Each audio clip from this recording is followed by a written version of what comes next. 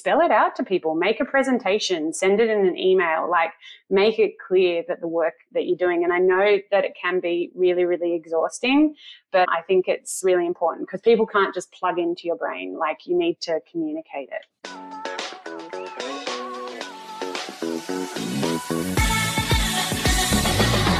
This is Writers in Tech, a podcast where today's top content strategists, UX writers, and content designers share their well-kept industry secrets. Hello and welcome to Writers in Tech, a podcast brought to you by the UX Writing Hub, a platform dedicated to UX writers, content designers, content strategists, and basically writers in tech. My name is Yuval. I'm the founder of the UX Writing Hub and the host of this podcast. And today I have a very special guest. Her name is Suzanne Rehak. And Suzanne is a UX writing consultant. We don't have many of those, but we have a UX writing consultant from Australia. And fortunately for us, Suzanne is here to teach us everything she knows. Hey, Suzanne, how are you? Hi, Yuval. I'm good. Thanks for having me on. Thanks for coming. I've been following your work for the past few years, like mainly on Instagram, to be honest. That's good to hear because I'd say my bigger audience is in LinkedIn and every now and then I think, is Instagram worth it? But hey, if that's where you found me, that's been worth it. I found you through Instagram. I think we've connected also on LinkedIn. LinkedIn is a bit noisy to me and you don't see a lot of voices in UX writing in Instagram. So you're one of them. So I've been following that one. Cool. So what it's like to be a UX writing consultant?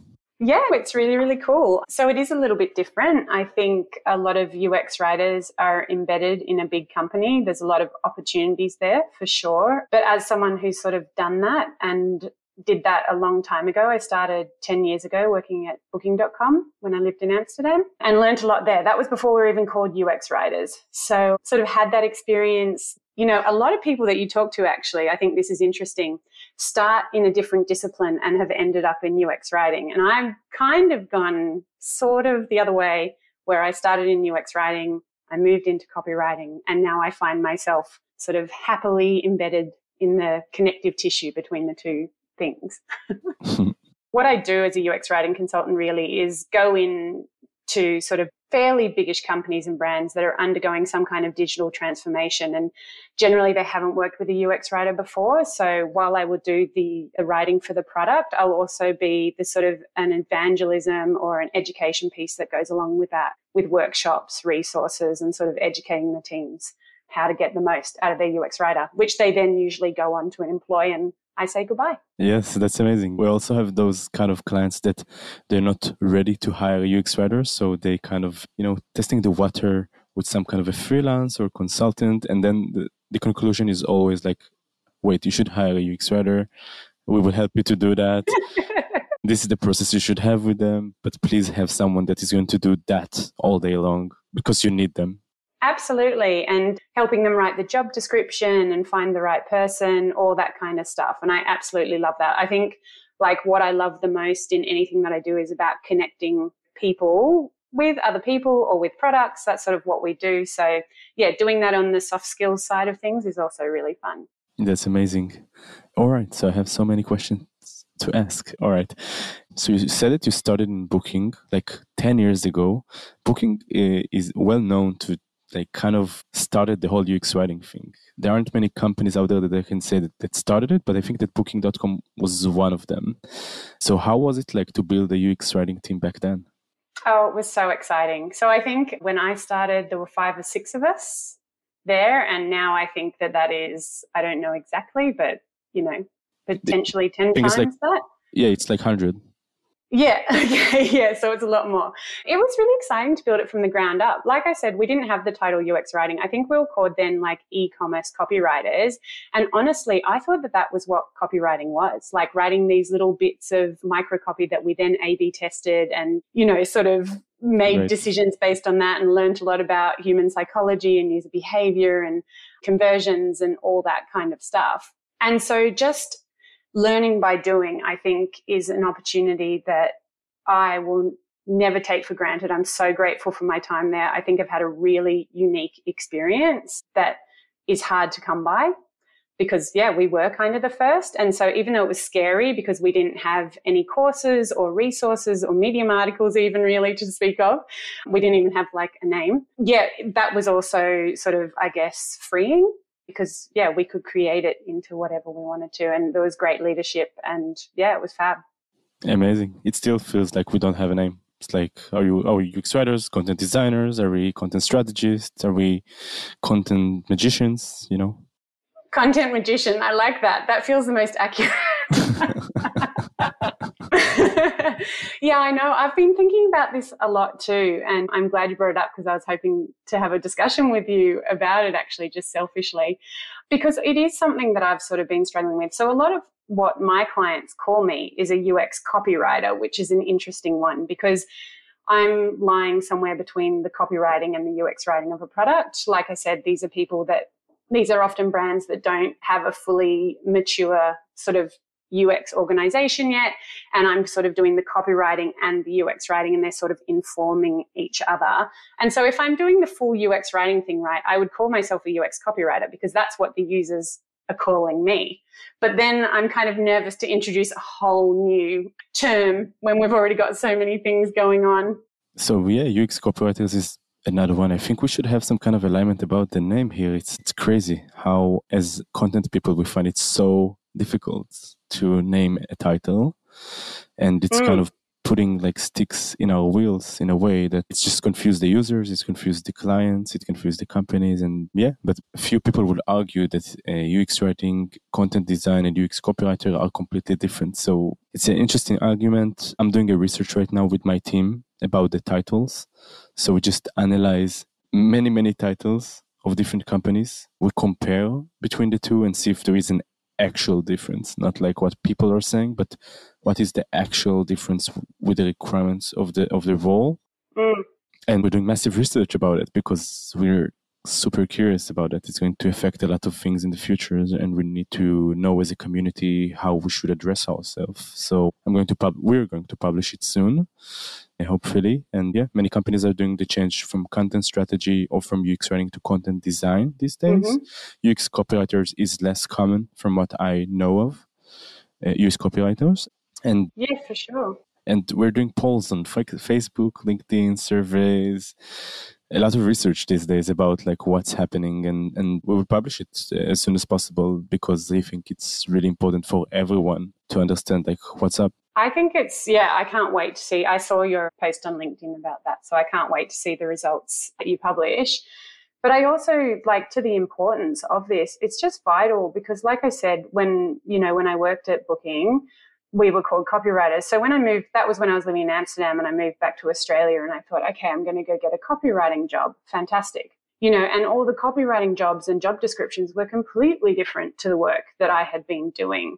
And I guess it was about the same time that UX writing was sort of becoming known, but it was still only I remember Googling it, and this was a couple of years into being an actual copywriter as we know today, and it was still only getting 70 searches a month. Yeah. So I don't know, like if I had known, okay, I'm a UX writer, I should be searching for UX writing jobs, that would have been fantastic. So for people first getting into the profession or the discipline, this kind of conversation is vital for them. I agree. And, I feel like we came a full circle lately because I saw that, I think it was Shopify that was publishing a position named the product marketing content designer. So I'm thinking to myself, isn't it like just copywriting or like UX copywriting maybe? Yeah, that's probably what I would call UX copywriting if I break it down, but maybe not. I guess I'd have to read the full description to get more context. And it's interesting. Product marketing content designer. It's like a person that is doing the content for all of the marketing digital assets, like landing pages for shoppers and all of those. I don't know. It's an interesting time to live in. I think the flip side of the coin is, we can all get worked up about what our title is and stuff, but there is that I always like to look at the other side of things, or I guess play devil's advocate. There's a freedom in that too, to sort of be who you want to be, do what you want to do, and define your own role as well. If you have once you get the confidence to do that kind of thing. But I would encourage people, to not see it as a limitation so much as a freedom as well. I agree. I really hate definitions, to be honest. So we can avoid those. Just be yourself and just, be in charge of the words. It doesn't matter how you call yourself. So you said that you are kind of working as a UX writer first, and then as a copywriter, and then on the connective tissue between UX writing and copywriting. So I'd love to learn more about that. So I know that many product teams avoid the marketing departments and the sales department and vice versa. So, and I think it's not supposed to be like that. I think writers should work together in both teams. So how does it work?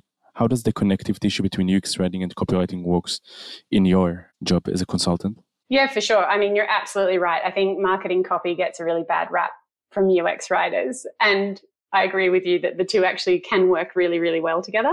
I mean, as a member of the product team, you're so well placed to know not only the best benefits of the product, but also to have access to some pretty awesome voice of customer research. So what people are saying about, because you're likely to be sitting in on those sessions or at least have access to transcripts, etc. So to not then extend that information into the marketing seems like such a shame and a missed opportunity to me. And as someone who's often coming into a team and doing both the copywriting and the product copy, that I have found to be amazing. I found my copywriting never to be as good as it ever has been before, based on the insights that I might have when I'm actually, developing the product or involved in developing the product. But a lot of copywriting techniques actually inform UX writing too. And if you cut it off, I think, completely, you're also missing the chance to be a better UX writer. So I guess what do I mean by that? And I would say, sort of the persuasion techniques of Cialdini. I don't think I ever pronounced that right. These are invaluable in especially e-commerce, but even like the payment flow for a software as a service product, for example. I mean, I can dig into that a little bit more if you think that would be interesting, like the sort of how to. So my background is in sales. Like I was a sales rep for brick and mortar cosmetic stores, 10 years ago. Okay. Yeah. And the best way to sell a product in real life is to identify what makes it so good, to like the product yourself, to use it if possible, and to understand the key ingredients that make this product really, really great and how it gives value to your customers at the end of the day. And as you said, understanding the product in a fantastic way as a product writer or as part of the people that work on the product in the product team definitely make you a better copywriter when you need to sell that product eventually in your marketing materials, emails, product pages, and whatnot, because you as a product writer understand the key values because you had to communicate them within the product itself. So I definitely can relate to that. And I'd love to dive more a bit about, for example, how can you do it in your software as a service product that you're working on? How can you use copywriting to sell the value of that product in a better way after you've worked on that product as a UX writer? Yeah, for sure. I mean, I'm going to use a real life example because I love them. Of course. I think that's an easier thing to sort of, cling on to if people aren't sort of familiar with some of these concepts. But so one of these concepts is sort of like commitment and consistency. So people are more likely to continue to use their product or take the next step in their relationship with you if you can get them to commit to a small step first. So you just talked about how you had sales in bricks and mortar, right? So that's probably when you're standing out the front, maybe giving out a freebie or, giving out a sample. So therefore people have already taken a commitment. They've already engaged with you. So they're more likely to come inside the store and you're sort of taking them on this path. I mean, it's sales 101, right? Yeah, I love sales too. I'm obsessed with this stuff. But in a product, how you could do something similar, and I'll use the example I was talking about, was ConvertKit. I use ConvertKit to send out my emails to my subscribers. And when I signed up for them, what I loved was their onboarding. So they incentivized onboarding. I think there were 5 steps that you needed to take, sort of set up, the same stuff that you do every time you onboard in something, set up an account, send your first email, that kind of, I can't remember exactly what they were. But if you did all of those 5 things within the free trial, I think, now I have to think if I'd already paid or it was a free trial. I can't remember, but within a certain time frame, they would send you a free t-shirt in the post. Nice. And I was just like, I want the swag, even though it's like a free, even though it was a free t-shirt. It was that getting me to commit to the product. And once I'd done those 5 things, I felt familiar with the platform. I knew how to navigate around it, and I was more likely to continue with it. Because, there can be a lot of, people sign up for a free trial and then they don't find the time in the next 7 days to use it. There's not an immediate need. So they just disengage. They forget they even downloaded it in the first place. So that's a beautiful example of how, something that's typically thought of as persuasive copywriting or sales can actually be used within your product. That's amazing. And what's the monthly cost of ConvertKit? It depends how many subscribers you have. Well, let's say that if you're just starting out. I don't know. Let's say it's like $10. No, it's a bit more than that. Like $30, $50? Yeah, somewhere around the 30. All right, so $30. Yeah. And if we will multiply it by 12, it will be $360 a year. Yeah. Which is $360 ARR, annual recurring revenue, because it's recurring. And that's an interesting amount. It's worth the t-shirt for that company. To give you the t-shirt, it's worth it. So that's good business for them. And not only that, I'm going to take it to the next level then. Then, of course, I took a photo of myself in my t-shirt and told everyone how great the experience was. Exactly. So then it feeds into their copywriting. See how they, they talk backwards and forwards. There isn't this clearly defined line, I don't think. That's amazing. And I have the idea I want to give some swag to people now. I think swag is very powerful. Yeah, we underestimate the power of swag. I never created any type of swag, but I know that many artists these days, like if they like do concerts and stuff, a lot of the revenue that the artists earn is from swag, which is interesting. Yeah, I didn't knew that until not that long time ago. All right, so back to ConvertKit. So we talked about different ideas like to lure the customers in, just like I did with my brick and mortar cosmetic stuff, and just like ConvertKit was doing. Can you give us more example about the connective tissue between UX writing and copywriting? Yeah, for sure. I mean, I think the other thing is in copywriting, we talk about the levels of awareness. Have you heard of that sort of? So basically there are 5 levels of awareness, and I don't have them in front of me now, but it's basically when someone's completely unaware, of anything to do with you and the problem that you solve. And then you've got, I think, problem aware, solution aware, product aware, and most aware are the 5 stages. So if we translate this into UX writing, it's about, starting the conversation from wherever the user is in that level of awareness. So if you have, what's a product? What's a good digital product that we'd all know? Online course for UX writers. An online course for UX writers. Okay, perfect. Do people, if they were completely unaware of it, you would start the conversation in educating people about what UX writing is. Right. And this is what we were doing for like 4 years before we had the courses. Exactly.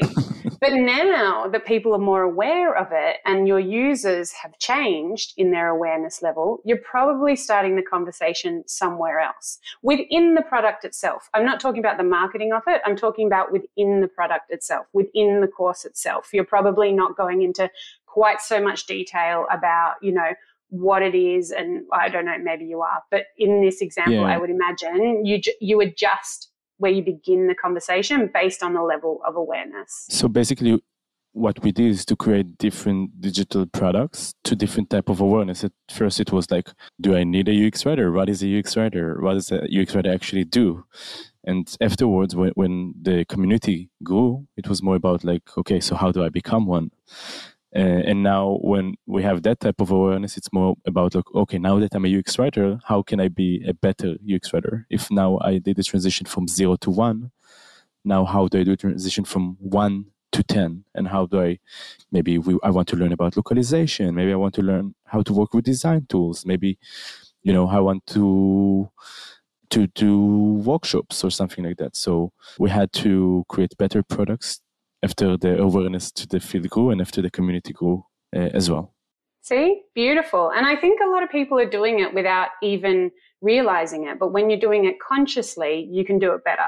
Interesting. Because there's a lot of resources and studies. There's more about copywriting than there is about UX writing. So if you can sort of Okay, I'm saying that, I'm assuming that actually just based on how long things have been around. But I think that, yeah, you can leverage all this stuff, but you just need to think, put that little bit of extra spin on it to think, how can I use this? I mean, the classic one that everyone knows is, on e-commerce sites where we use scarcity, in our microcopy, one item left, someone else is looking at this, blah, blah, blah. Right. So that's like the very typical example. Three people are looking on this room at this moment. Those kind of things, yeah. But e-com, I think, is so interesting because that's the closest between the two. I find it always very interesting to explain to someone that doesn't know anything about UX writing the fact that an e-commerce site has two sites, right? They've got the marketing site that's selling you on, whoever, like the Iconic. They're like, buy from Iconic because, it's going to be so great and we've got the hippest people and he's an influencer and blah, blah, blah. And then you might go to a website where you actually make the purchase, or a separate webpage where you actually make the purchase. And that sort of transition between copywriting and UX writing, again, like the boundary is very blurred there. Mm-hmm. I agree. I heard someone saying in the past, I think it was Tori, the author of the strategic writing book, that a copywriter is the salesperson in the bike store, and the UX writer is it's the big brother that guides you how to ride the actual bike.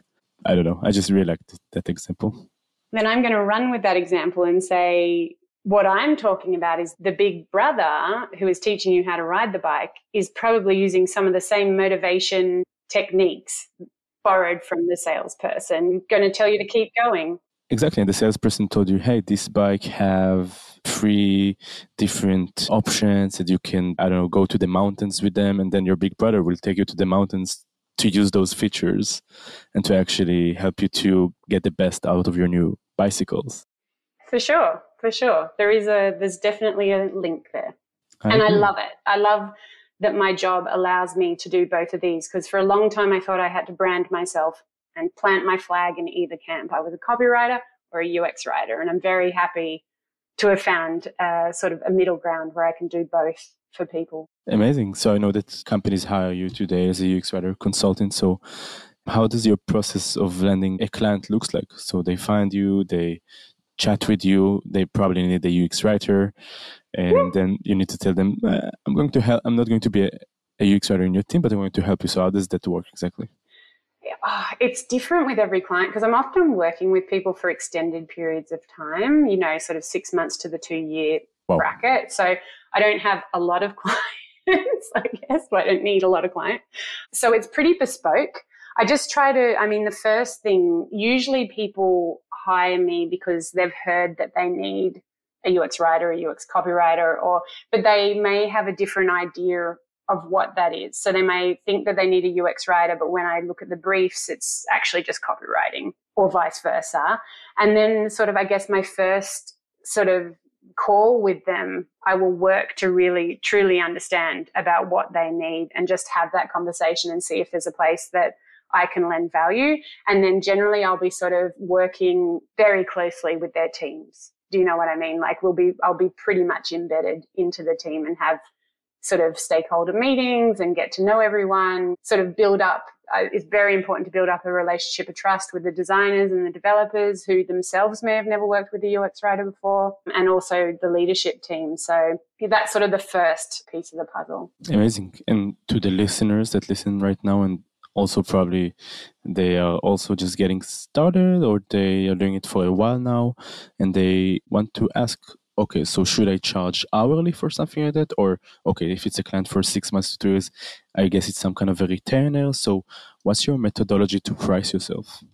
Yeah, this is an interesting one, actually. So I work on a retainer basis. I charge by the day. And that is for whether I'm sort of have a long-standing relationship with someone. But I also do, one of my favorite things to do is to do one-day sessions with smaller brands, people that just usually, smaller startups or something like that are just looking at getting their first website real schmick, and just doing a day or a couple of days or a week with them as well. And I just find the day rate works really well for me because I'm not constantly having, a lot of what I do is very bespoke. So I'm not constantly having to break my head trying to figure out exactly what's going to be involved and then having to push back and saying, oh, that wasn't included. I find all that kind of stuff exhausting. And yeah, I like being embedded in the team like that. So if it's a longer contract, for sure, it's a retainer. We're like a day or a couple of days a week.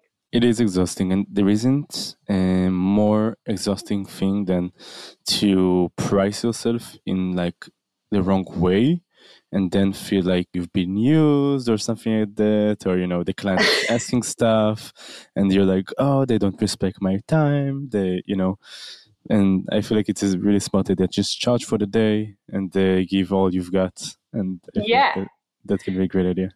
And I think I do also generally give them an indication of what I think I will be able to do in a day. So I generally say for a website, for example, I should be able to do, 2 or 3 pages of a website, and for a digital product, once I've seen it, I might be able to say, oh, I think I can do so many frames within a day or something like that when I'm just doing the writing. But I also make it very clear that there's a consulting piece and that sort of, will take as long as it'll take. And if things come up, they can count on me to solve them. I'm not going to leave them in the lurch, but it might take more time, et cetera, et cetera. So I don't guarantee deliverables, but I do give people an estimation of what I can generally get done and examples of previous work that I've done and things like that to help get it across the line. And to your point, Yuval, really important to charge confidently, because you don't want to end up in a position where, you're resenting the project or you can't make your business work and you have to close your doors, worst case scenario. It happens. It might happen if it's a slippery slope. You charge yourself in some way that you don't feel comfortable with, but, the client is already used to it and you just go with it because you don't want to lose the client. And from one place to another, you kind of roll that you're not very happy with the work. So it's very important to raise your prices, to feel confident about charging more, because we should charge more. We solve complicated problems to our customers. It's not only, I'm saying only in quotes, but it's not only about the writing. It's about solving critical business issues to those customers. And everyone should know that. And that's the reason we're not just writers. We are the UX writers. We are the problem solvers when it comes to communicating those products and services. And it's really, really important. It might be more important than a lot of other stuff going on in that company. Yeah, I agree. And I think the only way that people can know the value that you're bringing in from a strategic point of view is if you take them on that journey. So always providing reasons behind why, the same thing that we've just talked about here in these different psychological principles that I use to inform the copy choices that I make, or, on a deeper UX strategy level, the thinking behind that, spell it out to people, make a presentation, send it in an email, make it clear that the work that you're doing. And I know that it can be really, really exhausting, but I think it's really important because people can't just plug into your brain. You need to communicate it. I agree. Always add rational and reasoning, and it might be data driven or it might be gut feeling driven, but always say why you did it, because also your gut feeling is also data-driven. It's all of your experience until this day that made you make that decision. Couldn't have said that better myself. Perfect. Thank you, Susan.